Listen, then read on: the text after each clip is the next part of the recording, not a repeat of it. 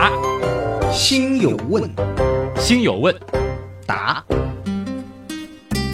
答星友问总是不期而至啊，这个小板块呢又让各位久等了。那么这一期不知道旭东看到了什么比较好的问题啊？这一期呢，我觉得从问题本身的质量和它的可回答性来说啊，有一位网友是在我们的第28期节目啊，牛奶大街的前世今生当中提了一个我觉得很有意思的问题。他的名字呢叫沧海八朵花啊。首先恭喜他。那么他的问题比较长，主要呢是和仙女座大星系以及我们银河系最终的碰撞结局有关啊。他应该是在一些地方看到过这两个星系最后的宿命的。他说了，仙女星系经过一定的这个时间，好像要和银河系碰撞，那么碰完之后是否会变成一个球状星系，又是什么样的原因会造成这种形状？那么他还问了，碰撞它会持续多长的时间？同时呢，他还有一个追问啊，就是说，不是说所有的星系都在远离我们吗？为什么仙女星系它却可以追上我们的银河系呢？这个问题其实涉及方面还挺多的啊，因为对信息量很大啊。对，也涉及到比如说膨胀的问题啊，这个引力的问题啊，这个甚至是暗物质、暗能量啊，演化啊，这个对。简单的讲就是说，那个我们都知道宇宙这个膨胀理论啊，那虽然我们天元样里面还没有谈到这一点，但是我们以后会来说啊，就是我们知道宇宙现在还在膨胀当中，甚至是加速膨胀。理论上讲，许多的天体啊，尤其是距离我们比较远的那些天体，它跟我们之间的这个距离会越来越大啊，越来越远。那么所以说有一种说法，就是可能到了很久很久很久远之后，整个宇宙就已经膨胀到就谁也摸不到谁啊，谁也看不见谁的这样子一个地步了。那个时候又真的回到了岛宇宙的时代了，很孤岛无助的一个对星系了等于但是呢，大家要知道，我们的银河系它其实并不孤单啊，我们有几十个半星系啊，或者说是就几十个成员。大家都在一起形成了一个我们称之为本星系群，也就是说包括仙女座星系在内啊，其实跟我们银河系它们相互之间还都是有一个引力的维系的。那么在这样子一个小的天体系统或者说一个集团当中，其实大家相互之间还是靠引力能够紧紧的系在一块的。在这种尺度之下的宇宙本身的膨胀或者说是加速膨胀，其实对于我们和仙女星系而言，这个影响就微乎其微了。可以这样讲，就是你要看多大的尺度范围，就是说在一定的尺度范围内，引力是占上风的那它就可以怎么样把就是几个星系还是能够固定在相应的这个范围当中也就是说就有无形的绳子嘛，大家相互之间拽着。那么宇宙膨胀可能和我们相邻的星系群或者星系团可能会远去是这样子。所以说到未来去看宇宙当中的话，那可能就是这么几个东西这是有的。另外就是说那个仙女座星系和银河系之间的这个关系，目前来讲它是的确是在和银河系靠近，也就是说冲我们撞过来这个的确是这个样子的。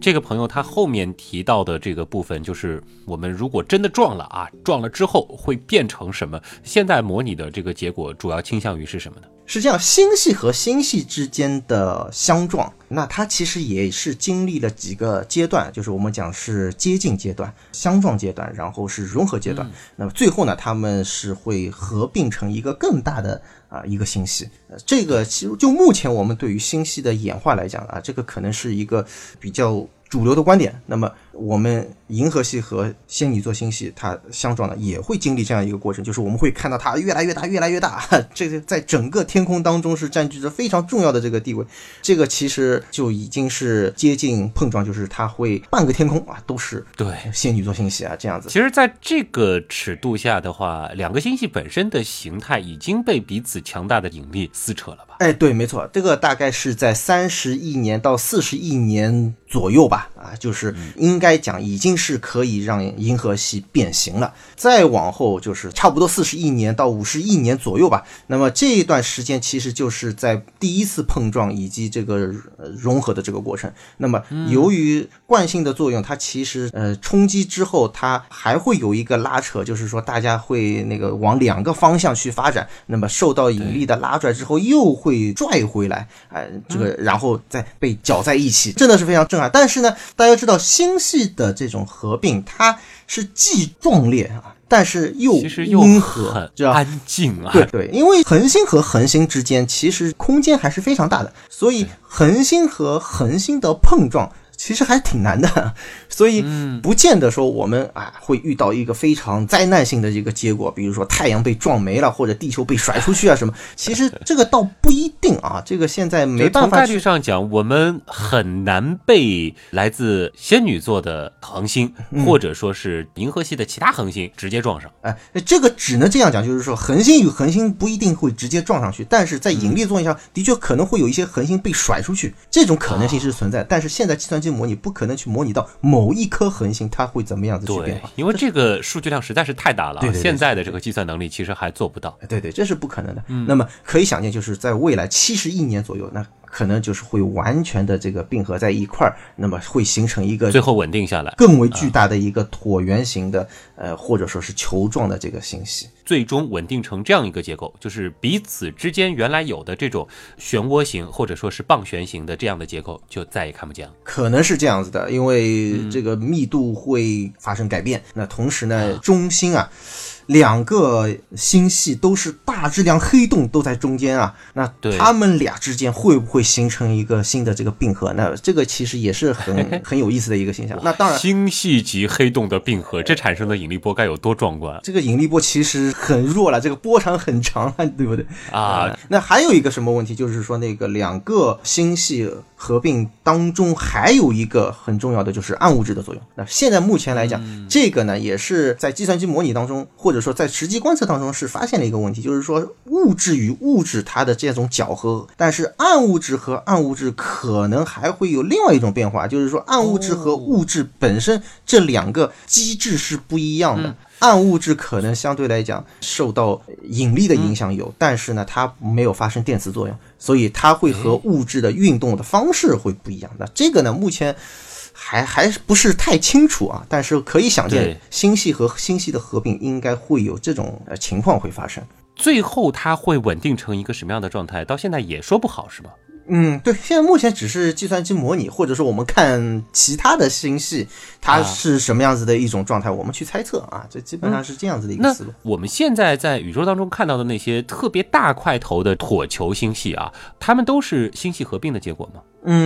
目前来讲是猜测，它是有可能是这样合并。就早期也有星系和星系的合并，比如说最近也发现了距离127亿光年以外2个星系的碰撞。那也就是说，在宇宙年龄仅仅10亿年的时候，就已经有了这种碰撞行为。对吧？那这个在宇宙当中是常有的事儿。对。